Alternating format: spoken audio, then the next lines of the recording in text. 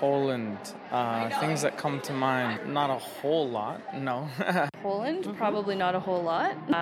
Polish sausage. No, I don't know anything about that country. Poland, sausages, Pierogies. Is that it? We hope it's not. That's what we're gonna try to show you.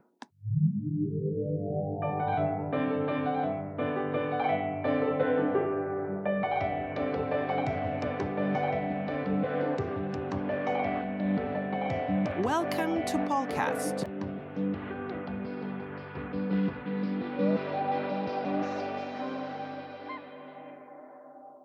Hi, this is Margaret Bonikowska, your host, and you're listening to episode 85 of Polcast, recorded and produced by me in Toronto. It's Christmas 2021, the second Christmas in the pandemic. The world has changed beyond recognition. I remember my brief visit to Hong Kong in 2011 on my way to Manila when I saw some people wearing masks, and I was surprised. I would have never expected that masking would become a norm everywhere. Polcast is not a news podcast. If you're interested in what's written about Poland in English, online articles published in many countries by many media outlets, we post them daily on our Polcast Facebook. Here today in this episode, the last one before Christmas and the last one in 2021, I just want you to relax. Listen to some beautiful Polish Christmas music and to an interview with someone special. But let's start with the music by my friend, a musician, radio broadcaster in Edmonton, and a passionate human rights activist whom I met and became friends with through our common Canadian effort and struggle to aid Poland's democracy, which has been now in dire straits for quite a while. We both co-founded Democracy Poland Action Committee of Canada, DPAC. Joanna Ciapka-Sangster is an outstanding and award-winning violinist with the Edmonton Symphony Orchestra, but also she has her own Obsessions octet, which played at Carnegie Hall. Last year, I recorded 2 episodes on Christmas music with Joanna. Please go back to episodes 78 and 79 and listen to her stories about Christmas, beautiful stories about Christmas music, illustrated with the songs and carols. Today, please enjoy her own rendition of a beautiful Polish carol, one of the most lyrical ones, Maluszki. And think about white Christmas, family, friends, peace and quiet, the way we all remember from our childhood.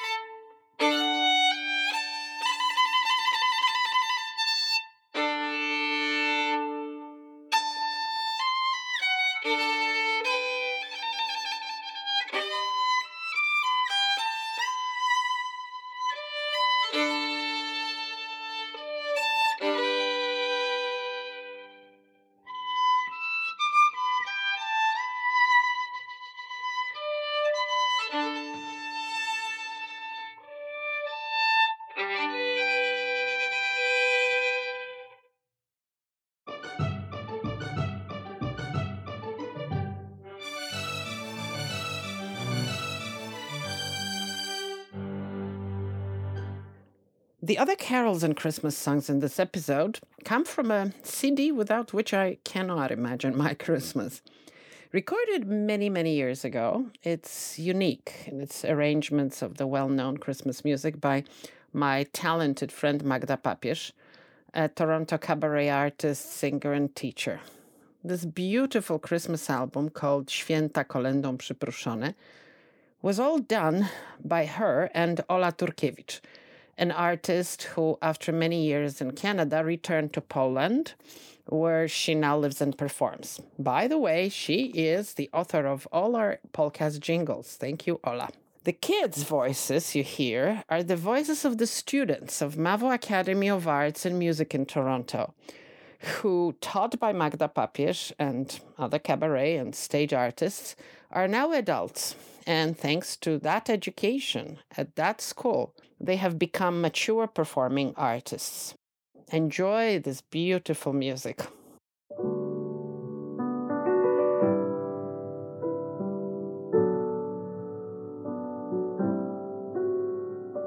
Cicha noc,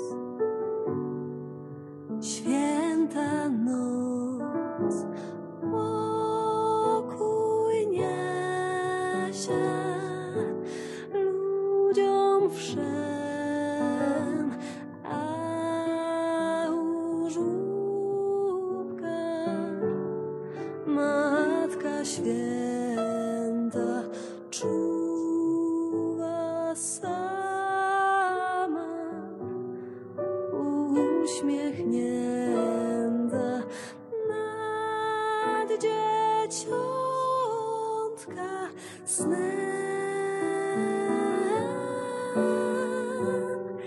nad dzieciątka snem. Cicha noc, święta noc, pastuszkowie od swych trzód biegną wielce zadziwieni,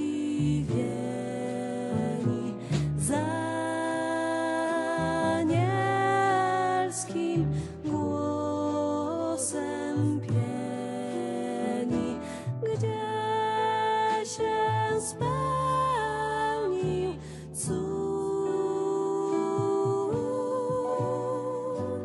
gdzie się spełnił cud.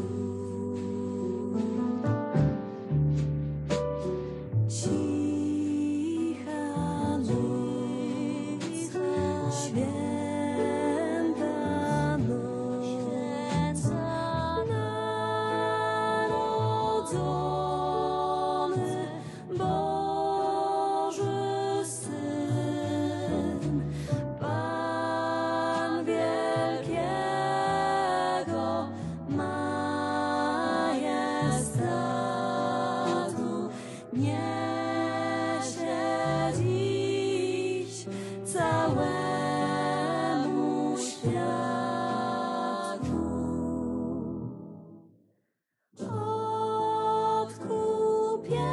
Odkupienie win,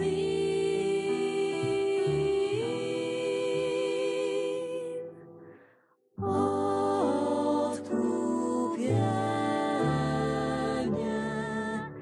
win.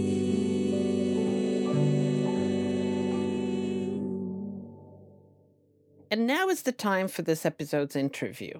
Ewa Stachniak, Ewa with a W, is a Polish-Canadian writer who made it big in Canada, and not only.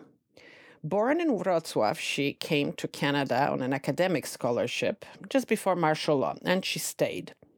She has become a best-selling author, having written 6 novels, 5 published to rave reviews, and the 6th one to be published in February 2022 in Canada and the US.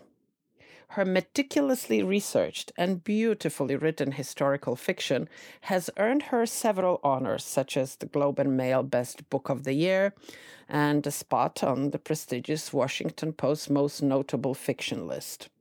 Her books have been translated to many languages. Eva, I think you're one of the very first people I met when I came to Canada. It's actually amazing because this was at Christmas time. Christmas is coming. but we're not going to talk about this. But we're going to talk about your life journey. We met in 1990, and I remember you and me walking along that Credit River in Mississauga on that walk when you were telling me about your dream to become, well, to write a lot more. You've already written things. But your first story, Marble Heroes, was published in 1994, which is 4 years later. Since then, you've been an amazing explosion of everything, publishing and books and everything. Can you just go back those 30 years and tell me, did you ever plan anything like this? Did you ever see then that it could develop into such an amazing writing career? I always wanted to be a writer. That is, since I was born, since I discovered books, since I realized that books were not just books, but there were people who wrote them, so I must have been 4 or 5. And I always thought that the best life and the best thing for me to do would be to be able to write books. But it took a long time before I actually became a writer and thought about myself as a writer. I was always close to books and to reading. So through the English department, in Poland, it was literature. I was always, I was teaching literature. I was reading. I was writing about books. But somehow in Poland, there was some barrier, and I don't really know why I did not try to write myself. I mean, I wrote essays, I wrote articles, but I never wrote, not even a short story. I kept a diary, yes, but who doesn't? And that's quite a mystery to me why I did not do it. When I found myself in Canada, I was 29. I was doing I was at McGill doing PhD in English, of course, in the English department. So again, close to books. And the writer that I started working on in Poland, Stefan Temerson, was a bilingual writer who wrote in Polish and in English in London. And I was jealous. I remember reading his stories, but I was jealous.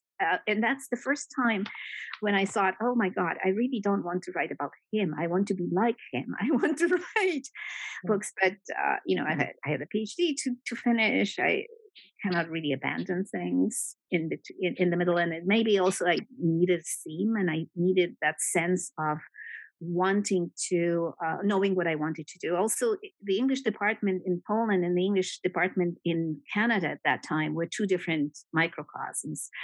I actually met writers and poets who were teaching in the English department. And I realized that was not only a department for scholars, but it was also a department for creative writers. Louis Dudek, a really very famous Canadian poet, was one of the first people I met at McGill. And so I sort of, these were signs that you can be an academic and write. And in fact, that writing can be an academic work. We're not mutually exclusive. And then, so all sorts of little hints. And finally, I did my PhD, and I thought, I don't really want to be an academic anymore. I did what I wanted to do. I did. And there's really nothing else. I like teaching. I was teaching like you were teaching. I was teaching at Sheridan College for 20 years and taught literature as well and writing. But that very quickly, from the very first year of teaching, I knew I wouldn't supplement teaching with research anymore and academic writing. It was just nothing. There was nothing else I wanted to do in academic writing. However, there was a lot I wanted to do in creative writing. And I sort of wrote for myself, and I started from short stories about people like me who arrived from Poland and found that their lives changed, that emigration and immigration really were life-changing experiences. Marriages started and broke because suddenly a partner who was okay in Poland did not work in Canada. Children were born, children grew up and became different than they would have been in Poland. I was raising my own child at that time. I saw his transformations in Quebec first and in Ontario. So all these things, the clashing of values, the clashing of expectations. So it was like Canada gave me topics and issues that I thought as I could tackle much better as a writer, and than anybody else. I definitely not as an academic. So it was a gift. Being in Canada was a gift of a topic, of something significant, important, and I also felt that my perception of immigration was very different from other people's, and yet at the same time have something in common with them, and maybe I could give a different slant, a different interpretation on what was happening to them.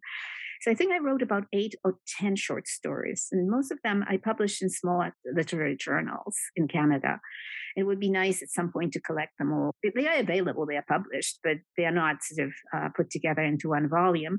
And they are just stories of people I met or my own experiences with immigration, but the encouragement that these stories were met with. I mean, I had people in that, the editors of literary journals writing back to me saying, "Oh, it's wonderful. I'm interested in new stories from you." So I felt that I'm actually not only doing something that I love, but also that the people respond to. What I decided at that point is that, I was sort of a late bloomer, so to speak. I mean, I was already in my 40s when I decided to write. And I thought, well, it would be nice to start, maybe go to take a course, not so much in writing, but in this whole culture of writing. What does it mean to write? Who are the publishers? What does it mean to have an agent and everything else? And Humber College in Toronto is offering a summer program for writers. It's a 1-week conference during which you work with an established writer on your pieces of writing, but you also get the insight into the industry. So I signed up for it, and you applied to work with a writer, and I got to write with Margaret Atwood. I was in her workshop. It was so that was fantastic, and she was extremely helpful and extremely encouraging, and she sort of inspired a lot of confidence in us. But also, I got my absolutely first lesson in writing from her that I will never forget.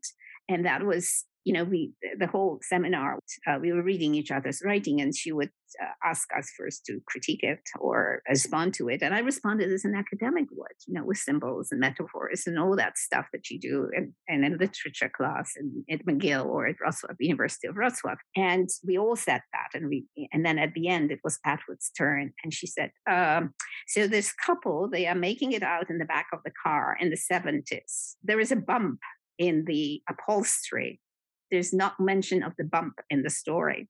And I said, okay, I can leave this class. I've learned everything. This is the difference between academic writing and creative writing. And actually, yes, I have to create a physical reality. And if I can manage that, everything else will become believable. Right. The first novel, which is actually, I love it, just wonderful. It's called Necessary Lies, and it was published in 2000. So you still continue that theme, right, of you, because it is autobiographical, I would imagine, in many respects. Yes, a lot, in many respects. But you would still talk about immigration. This is immigration, emigration. This is actually the last one, right? All the other ones are historical fiction. We'll talk about it. Did you feel that you needed to do that to have some sort of like a closure of your own experience? What definitely happened is that I think what I did is I kind of ended with myself being the character of my fiction. It is autobiographical, and it comes from a lot of my experience and observations of other people's experience around me.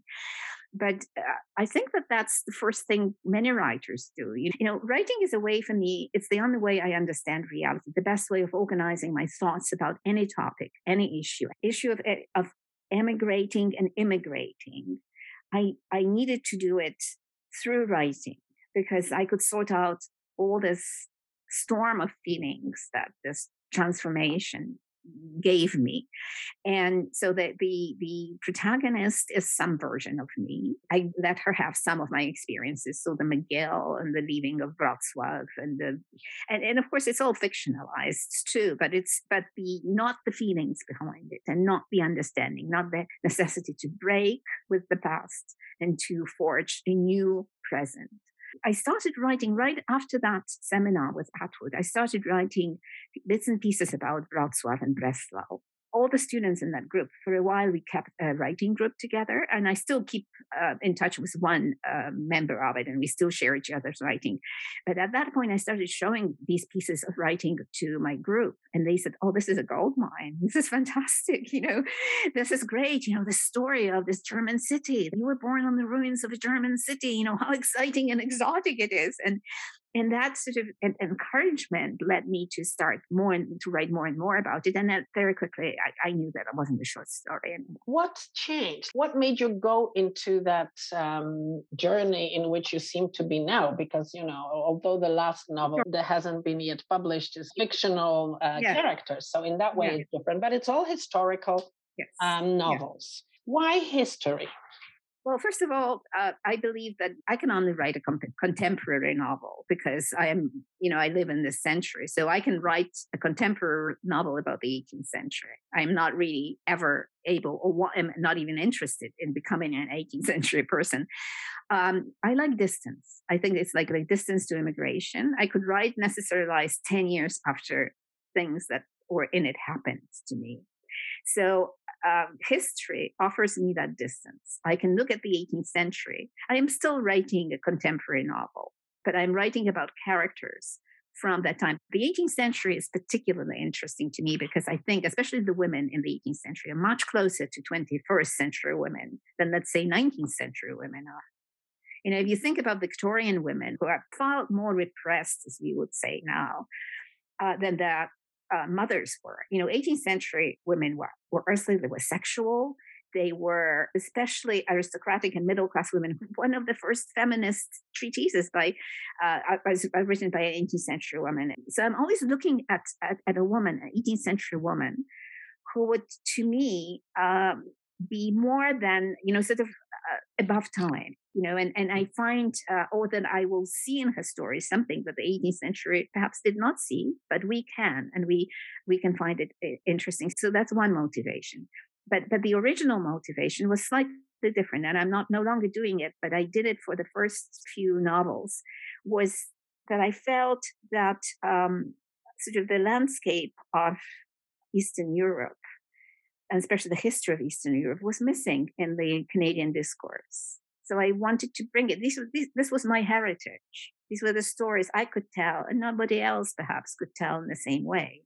I could tell a story about Catherine the Great that a Canadian writer cannot tell, because I will see different things in it, or Sophie Potocka, or The Chosen Maiden, Bronia Nijinsky.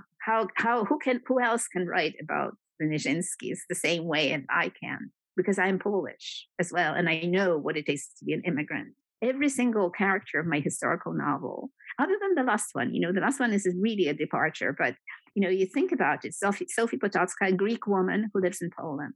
Catherine the Great, Russian princess who becomes Russian. Bronia Nijinsky and the Nijinsky's, Poles, who are Poles in St. Petersburg. They are foreigners, and then they live all their lives in the West. So I'm always looking at these characters with whom I have that insight, which means immigration and immigration. That leads me to my question about your Polishness. Who are you now, having lived in Canada? Oh, this year it's going to be exactly, or it has been already 40 years, right? So that's exactly it. You came in 81. Who are you? Are you still a Pole because you write in English? I'm just wondering about your identity. I'm Canadian. I belong to Canada, but only because Canada allows me to be also Polish. I would probably have a very different attitude to my Polishness in a country that would not allow that. But I can say I'm a Polish-born Canadian writer, and it sounds perfectly normal. Or I can say I'm Polish, the same way my other Canadian friends say I'm Italian, and they may not even speak Italian, and maybe it's only the grandmother that's Italian, and that's fine. So in the Canadian way, I'm very Canadian, in Canada.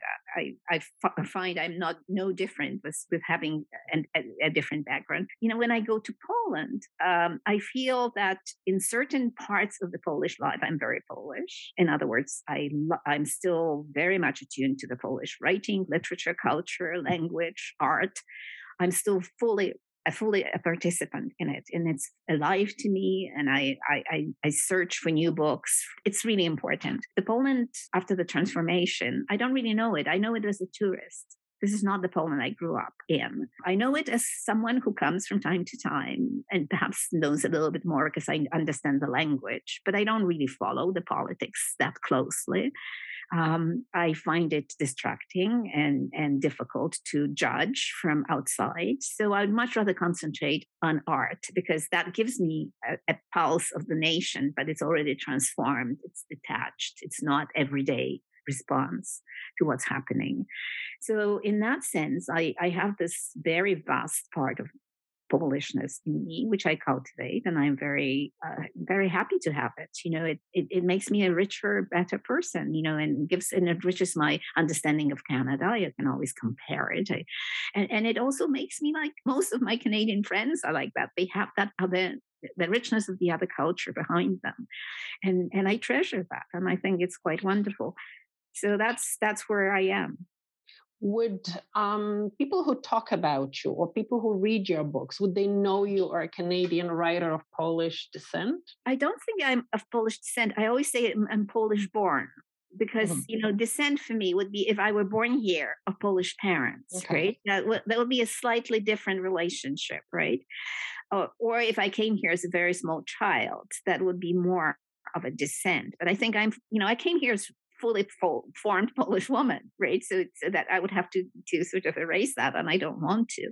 So I always say I'm Polish born, and yes, that's how I'm presented, and it's just part of me. I think it's interesting, especially with novels like The Chosen Maiden or Catherine the Great. I think that's something that for the reader might be of interest because that means maybe I have a different take of the culture because I'm slightly closer to it.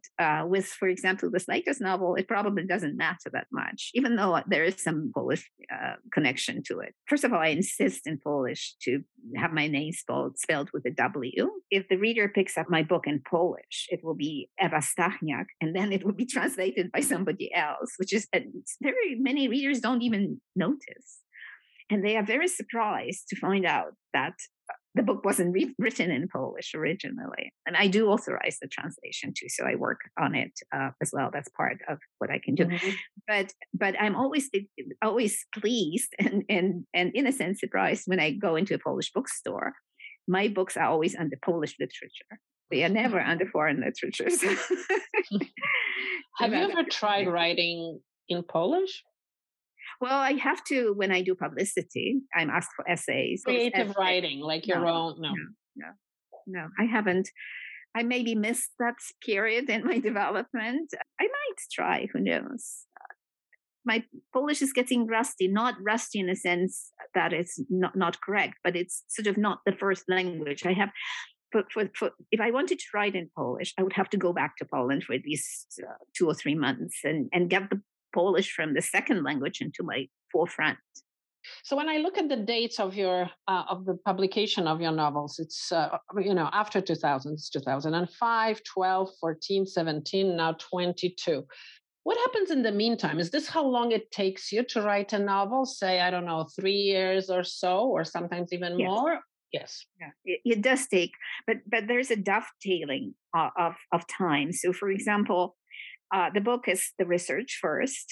So that takes about 8 months before I even write. I mean, I do some pre-writing, but historical novel demand a lot of research, and some books demanded more than others. For The Chosen Maiden, I spent time in the archives of the Library of Congress, going through boxes of diaries of Bronia Nijińska and all that ballet russe stuff. That took me a long time. I had to re-educate myself. Learn ballet, the language of ballet. I trained dancers. So that was about 8 months. All that research. Then there's the writing, the actual writing, the drafts and several drafts of it. And then once I have the novel out, so the whole novel is there in bits and pieces that nobody but me sees, I have to put it back together and edit it. And then I work with the editor. So it's a long process. And then when that ends, it's usually all to 3 years it will take.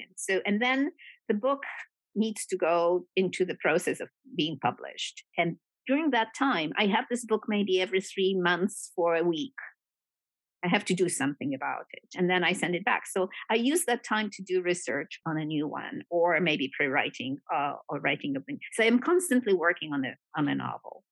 So it's not like you're done and it's published and then you start a new one. You already start earlier. So it's like a continuous process. The last year before publication, it's usually the time when I'm working already on a new. How do you know what the next one is going to be? Like, is it while you write the previous one that you think, okay, well, that's what I'm going to do next? Or I'm just wondering what goes through your mind. It was different with every book. Sometimes it's something that triggers my interest. I think that in the Marble Heroes, in that story, there's Catherine the Great is there. You know, Poniatowski and Catherine the Great appear in one of the scenes. So I think that I'm sort of sometimes going back and thinking, oh, that was interesting. Would I like to develop that? You know, why did I think of Catherine the Great as this horrible woman? You know, and while here in Canada, I hear about her as this very interesting, almost early feminist. And where's the truth? I mean, obviously, both portraits of her of interest and both carry with it some truth, but where would I be? So I think that that's something triggers my interest. The Nijinsky's, it actually, you know, there was a scene in the Winter Palace where I described ballet. Ballet was extremely important as part of the Russian court. And, you know, I was interested at the time of the revolution and sort of dissolution of that world. And of Catherine the Great's world. And I thought, but would I want, I mean, who can I write about? You know, would I pick up one of the aristocrats, you know, sort of descendants of Catherine? I looked at it, they were all very uninteresting people, you know. And then I realized, oh, how about the ballet? You know, because I remember, so I looked at it and I said, oh my God, you know, here I could write about any of these characters. They were just fascinating. And of course, immediately you've got the Nijinsky's and the Polish story. And I knew of them, but I never thought they were that interesting to me. So I sort of had to really relearn this whole thing. So each book somehow is triggered by something else. And the last one was actually, it was a very funny moment. I like my 18th century. I was reading something and I saw, oh, there's a memoir of the maid to Madame de Pompadour, and I look at it and say, oh, that might be interesting just to have a look. And I go through it and I find a little aside about the king getting a young woman pregnant, and then she says, oh, we always kept his identity secret. He presented himself as a Polish count. The cousin of the queen, of course, the queen is Maria Leszczyńska. And I said, oh, wait a minute. You know, if you present yourself as a Polish count, that might be actually very, very interesting. So I started digging into it and said, I got you, you know. And that's how the story of the Deer Park happened and other stories. And that led me into the novel, which really has that's the only Polish entry into it. Mm-hmm. But so every book is slightly different. In that period of time when you actually write, do you work every day? You get up, sit down, and write? Yes, well, sometimes it's right, or sometimes you do research. Sometimes you need an experience. So, you know, when I was writing The Chosen Maiden, it could have been that I'm going to the National Ballet because I got permission to attend rehearsals, so I can go and watch dancers interact. So it could be that. It could be traveling for research. It could be talking to people who are experts at something. You know, I've collected a lot of wonderful friends who help me, you know, especially doctors. I have a few doctors who love when I say, I have a patient for you. And so I would gather all the medical information that I have, let's say, about Catherine the Great or about, you know, Bronna Nijinsky's mother or something. And I said, okay, so we have a woman of that age and I have all these symptoms. What do you see that I don't see? And I said, oh, diabetes, or this, or that. And then you look at the biography and said, no, none of the biographers actually did that. And they ever noted it. And then I said, okay, well, so if Catherine the Great had diabetes that early, how would, you know, of course, untreated, right? Unrecognized and untreated. What would be the symptoms? And I hear this and this and then suddenly the whole story changes because the doctor says, well, she would have lost any feeling in the extremities of her toes, fingers. And also they would have, you know, that would have a great impact on her sexuality. She would have no, you know, so all these crazy talk about her being so sexually active until the last moment of her life, unfortunately couldn't be true, because for at least 6 or 7 years before, she would lose any interest in sex. And then, I remember picking up a diary, memoirs of Adam Czartoryski, and then he is writing that there was a joke or sort of an anecdote going around the Winter Palace about Platon Zubov, that he's very aptly named. His first name is very apt. In other words, everybody at court knew that was a platonic relationship between them. But I said, I know why. It's a bit like kind of a little detective. Oh, yes. And I know that, and none of the biographers of Catherine the Great picked it up. I only know it because I just then consult with my doctor friends who diagnosed my patient. So which part do you prefer? Doing that research, going through the archive, or actually writing? I think I love both. From the academic side, I love doing research, so that part I always loved. So, and that is the time of discoveries. You see the other aspect of that character that you are, and there are so many beautiful moments where you hold some artifact that belonged to the person that inspires you, and you see it in different ways, that physical contact. So yes, I love that part. I love writing too. I really enjoyed the pre-writing when everything is still fluid, when you can change things and when the characters solidify. And then I love the rewriting part where you polish and then you say, oh, I thought I was writing that, but there's a much more interesting thing buried under it, So I think that the least favorite is when the book is out and I I love talking to readers. That is true. But I don't like sort of, here I am, buy my books type of publicity, which the publishers very often, expect from the writer. So I don't like that very much, but I have to do it as part of my job, and I do it. Translations. Your books have been translated into how many languages? I think I lost track. Do you know? No, I don't. You don't. It depends, I know it's many. It's many, yes. Do they change these books in the translation? Yes, and it makes you wonder what it is that but the only translation that I actually can judge is the Polish one, and I have always been blessed with translators who were willing to work with me. And that, yes, I know that this is part of my expectations. I still put it in a contract that I reserve the right to authorize the translation. It's really tough for a translator to suddenly, that the writer is not only not dead and far away, but also knows the language and has her own ideas about it. But they have been all very gracious, and in fact, I think that we got into this the last stage is always a back and forth. I make suggestions, and the translator would say, "Yeah, I love this suggestion, but this one is maybe not so good." So that part I feel confident in. The other translations, I'm keeping my fingers crossed and hoping that the book is more or less like mine. But every translation gets something else from the text, right? It's inevitable that the translation will be a slightly different book. Have you had a chance to read any of the reviews of your translated novels? Of course, I know they're also in those languages, but it's probably easier because they're not that long. You can Google Translate them. Exactly. You can even Google Translate. So what do they say about Eva Stachniak in all these other countries? I seem to have a lot of writers who are enjoying the view of sort of a different kind of because my books are kind of literary fiction and historical fiction. So that level.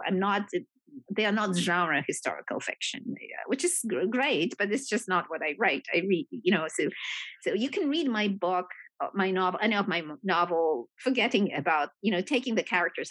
Forget the 18th century or 21st or 20th century. You just read a novel about relationships and about issues, and so not like any literary fiction. So I get a lot of wonderful responses to that my novel open up the new understanding of human relationships. I write a lot about mothers and daughters and immigrants having to find their way. So far, as I said, every single book was always about how do you find yourself in a different culture. and what happens when you have to, and what do you lose and what do you gain. But I also love the fact that my readers seem to, and in every language, that they love that I give them an insight into a different epoch and time, and I'm a pretty good researcher and I try to be accurate. So you get some knowledge, you get this, I sort of take you with me to the Winter Palace of Catherine the Great, and you can go around and get some sense of Versailles in this, in the new novel, or you kind of get a sense of what it was to be a ballet dancer at the beginning of the 20th century, being part of Ballet Russe, which was an amazing theater company and dance company. So they like that you get a glimpse of the world that was a factual world. You have learned something and you have got an insight into human story. So you always write about women, right? Are you a feminist? I am a feminist, depending on how you define the word. I've always been a feminist. I always felt that women have their own patch of human sensibility to introduce to our common discourse. In other words, you have to stand your ground and speak how we experience the world, and it's as important and equal as that of men. And that's the way I was brought up. That's the way I've always been, and I love women who do the same. So yes, definitely. I'm not probably in terms of political sense, the word for feminist has very different meanings.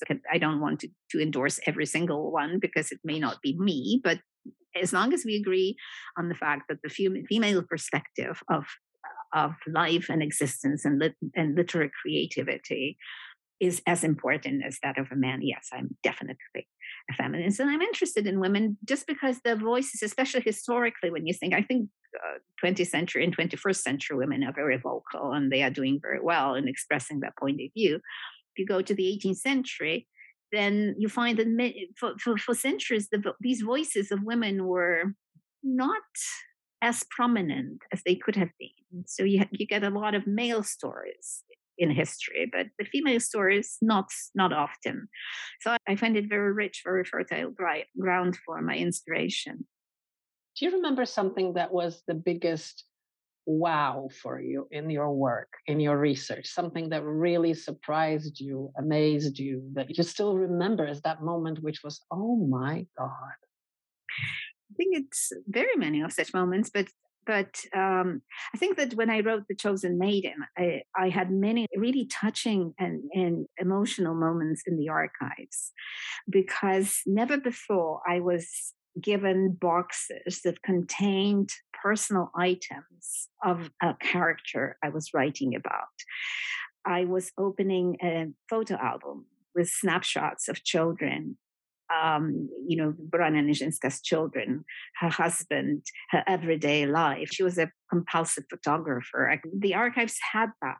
But I think that the most amazing parts were when I was looking at her personal writing, when she was expressed things that perhaps she would not express in public to anybody. She was in love with Fyodor Shaliapin. And that was a very interesting love. It was love that was never physical. They were never lovers. She was idealizing him. And also he became in her imagination a genius or a genius, or like an equivalent of a muse. He was a conduit of her for her creativity. And I found that was the wow moment in which I opened a letter which she was writing to him, knowing she will never send it. It was not meant to be sent, in which she expresses, I'm working through a ballet sequence and I am lost. And she's asking him and talking to him about it in her writing, which is so private and it's meant for her at this point. And then she writes down, well, I had a dream and he came to me in the dream and he said, Branya, you know how to do it. Dance for me. And I stood up and I danced what I needed to dance, So that was the insight into the creativity of an artist. I thought I was very privileged to be able to hold that letter and the corresponding part of her diary, in which she shares with me how her difficulty is solved through her love of a fellow artist and in her dream. And she said, I solved the problem of a choreographic problem of a dance. So these moments like that are really, really extremely important. With the last novel, a lot of it has to do with midwives and babies and giving birth, and part of it is maybe because I became a grandmother in the process, and babies suddenly again entered my life, and seeing, for example, how women dealt with pregnancies and childbirth in the 18th century. I never, in earlier books, it somehow never became an issue. Here, it became an overwhelming issue. I was enrolled in the history of medicine, and I stood in front of a mannequin used for training of 18th century midwives. There was this fantastic midwife, Angélique de Cordier, who created a course for peasant women to teach them midwifery. And she did it with a machine, with her little, she called it the machine, but it was a model, a doll, a sort of that mimicked the birth process. And I sort of stood in front of it and I thought, how many women learned midwifery? Present girls who perhaps their lives would have been so limited, they were given that opportunity to learn to become midwives, and that gave them the right and the ability to be vocal and to change their lives, because being a midwife in the 18th century France was something. It really gave you power and direction in life. So these moments are, sort of standing in front of an artifact that perhaps I would have overlooked otherwise. How would I know about the ways women found their ways into developing and making their mark on society? This is like your life has become a huge journey, right? Not only in time, but also into so many different places, so many different areas, fields. What are you most proud of? I mean, you have received awards, your books have been translated, you're on these bestseller lists. This is amazing. Well, I think that one thing that I still cannot get over is with The Chosen Maiden, that I've never been athletic. I've never danced in my life. And yet I managed to get myself into the mind of a ballet dancer and choreographer, and then write a novel and have dancers, such dancers as Veronica Tennant, come to me and say, you got us. You managed to get into who we are. And that I was proud of. I really was proud of. It's that sense of, oh my God, it worked. It worked. I was able to express something. I was able to become somebody that my body and my experience would have barred me from. But that I overcome that. So I think, and that happens, that's the sweetest moment. It's the sense of that everything I did was worth it, just to hear that prize and to be able, and that actually wasn't, she was the only one. I used to give readings from The Chosen Maiden, and there would be always someone would come to say, how did you know? You put in this novel thoughts that dancers have, but we don't share them with anybody. I found in it the feelings that I had as a dancer. How did you do it? How did you know that? You were a dancer. And I said, maybe in a previous life, because no, I have never danced. I have never been a dancer, but I managed to immerse myself in that world and then learn about it enough to write something that's meaningful to someone who is a dancer. So I wish you the same kind of reactions from midwives and all kinds of doctors and nurses that work in those units in hospitals. I'm sure it will happen. But knowing that you start until, long before the next book is published, what are you working on now, if you can tell us? Oh, yes, I can tell you that this time I'm again returning to historical characters.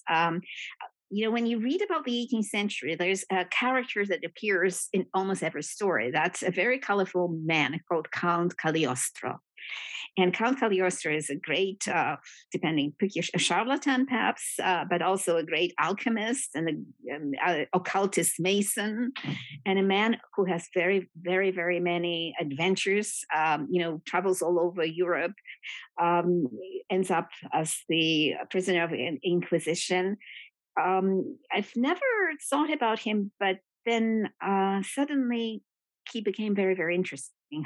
I'm not really fully interested in him, but his wife. I always look at a woman. He married a young woman. I mean, she was 14 when they married, and I thought about the perspective of a young woman. I mean, 14 years old, who lives with the man character like that, in his different transformations. And I have made a few discoveries about her living with Cagliostro and finding her role in it.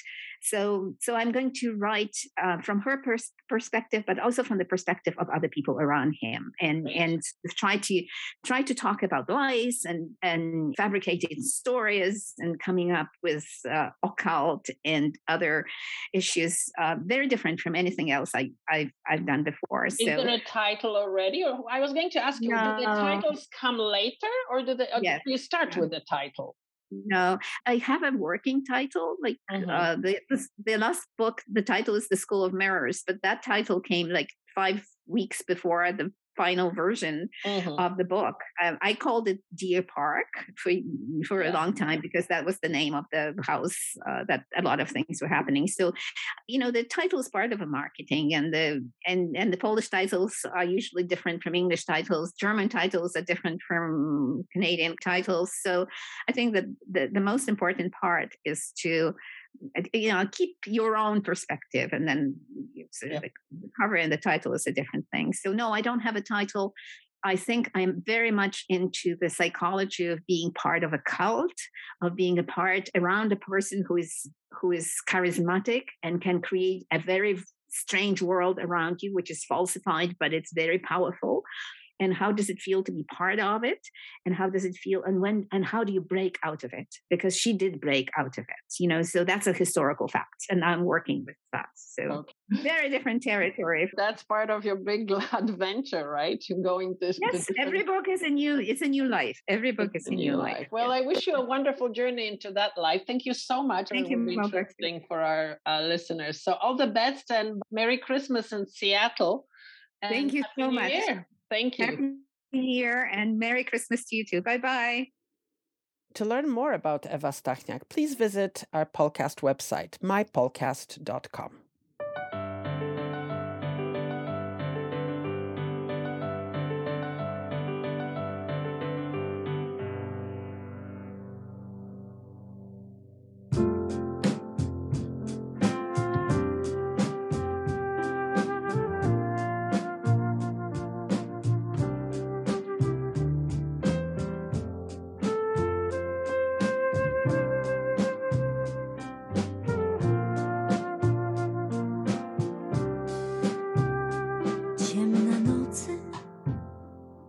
Niepojęta drzewo, co na mrozie pękasz, pomóżcie mi, umęczonej, wędrować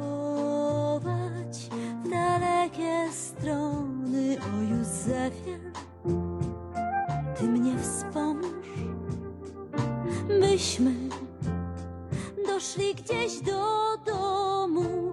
Już ból mi ciało przeszywa. Ach, gdzie ja będę rodziła? Ani łyżki, ani miski, ani deski dla kołyski, ani płatka, ani szmatka. Moja boczna, biedna matka. Ciemna nocy, niepojęta drzewo, co na mrozie pękasz, pomóżcie mi, umęczonej, wędrować w dalekie strony. Po śniegu lisują, wilki z boru nawołują. Gdzie ja samotna w tej drodze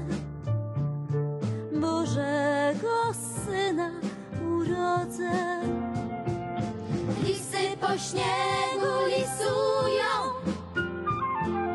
wilki z boru nawołują. Gdzie ja samotna w tej drodze Bożego Syna urodzę.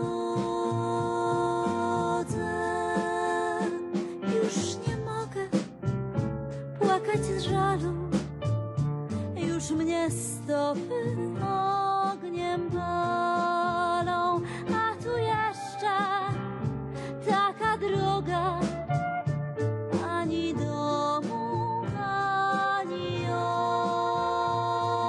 ognia.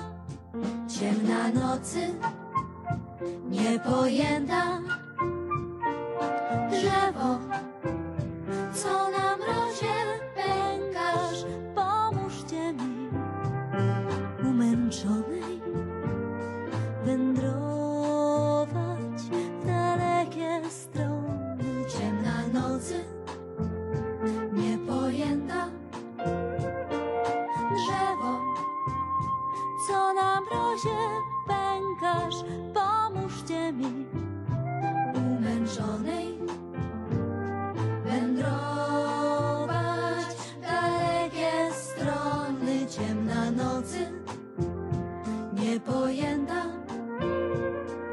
drzewo, co na mrozie pękasz, pomóżcie mi, umęczonej, wędrować. And now it's time to say goodbye.